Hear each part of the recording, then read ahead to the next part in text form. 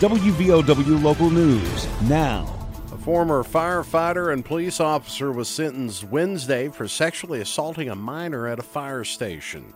I'm Aaron Stone. Previously, 26-year-old Christopher Osborne admitted to raping a teenager in the bunk room at Danville Fire Department. This all happened after the victim stated she did not want to have sex. Osborne was an officer with the Marmet Police Department, a firefighter with the Charleston Fire Department, and Danville Volunteer Fire Department back when the assault occurred in January 2021. Osborne was sentenced to 14 years in prison, 5 years of supervised release, and must register as a sex offender. WVOW Logan. I'm Tanya Crum, Director of Acute Inpatient Rehab. Logan Regional Medical Center, always here for you. Hi, I'm Dr. Wright, surgical podiatrist from Logan Regional Medical Center, always here for you. I'm Romel Mitchell, Executive Secretary. Logan Regional Medical Center, always here for you.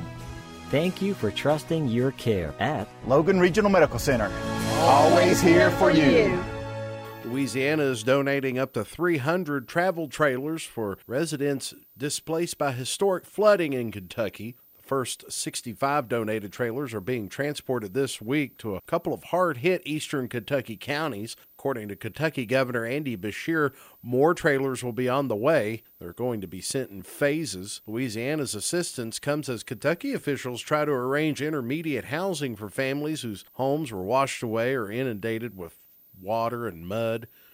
Nearly 350 people are still staying at Kentucky State Parks since flooding in late July that destroyed homes, businesses, and damaged schools, roads, bridges, and water systems. The disaster caused at least 39 deaths. The donated trailers originally were acquired to shelter people displaced by Hurricane Ida last year. A man sentenced on drug charges in connection to events surrounding the fatal shooting of Charleston police officer Cassie Johnson will not have his sentence reconsidered. Richard Chapman filed a motion to reconsider his sentence in Kanawha County Court, and according to the prosecutor's office, the motion was denied this week. Chapman was sentenced to 1 to 3 years in prison on charges of conspiracy and selling drugs. This is back in October. During the investigation into Officer Johnson's death, Chapman and 2 other people were arrested on drug charges. His charges were not directly related to Patrolman Johnson's death, but Chapman did own the home on Garrison Avenue that Johnson was responding to regarding a parking complaint when she was fatally shot by Josh Phillips on December 1st, 2020. Chapman did testify during Phillips' trial in June and attested that Phillips had been at the home to buy drugs.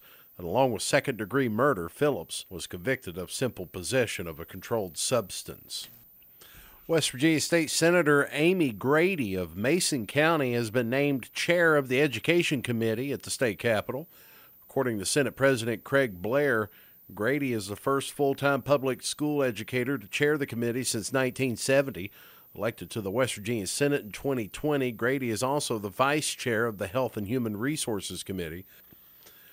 Friday is the deadline to order free at-home COVID-19 test kits from the federal government. According to the White House, program is ending due to a lack of funding and efforts to preserve supplies. Ahead of a possible fall surge of the virus, Congress has yet to provide additional funds to replenish the nation's stockpile of tests. Since the beginning of the year, all U.S. households have been eligible for 16 free tests. And according to the state health officer in West Virginia, Dr. Ayn Amjad, she told Metro News the Department of Health and Human Resources will continue to provide free tests to local health departments in West Virginia, and testing will continue even after tests have been exhausted.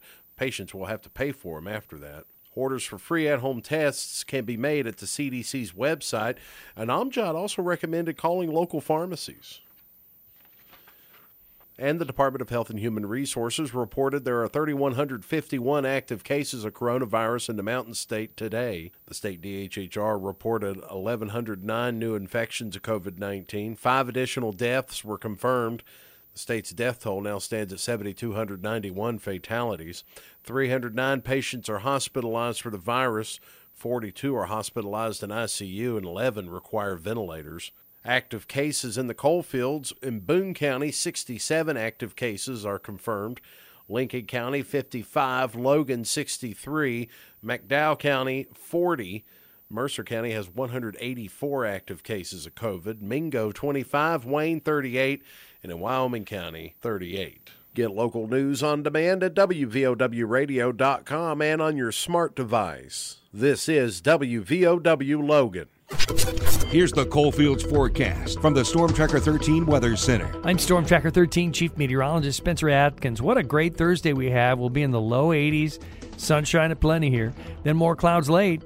Then we have a partly sunny day Friday, so we lean heavier on the clouds than the sunshine, but it's hotter, up around 87 and more humidity. You'll feel it. Saturday and Sunday and Monday, Labor Day, we'll be in the mid-80s, around 84, 85. Toss in that 30%, 40% chance of a scattered shower or storm, mainly in your afternoons. I'm 13 News Chief Meteorologist Spencer Atkins. Listen throughout the day or click on tristateupdate.com for more weather information from the Storm Tracker 13 Weather Center.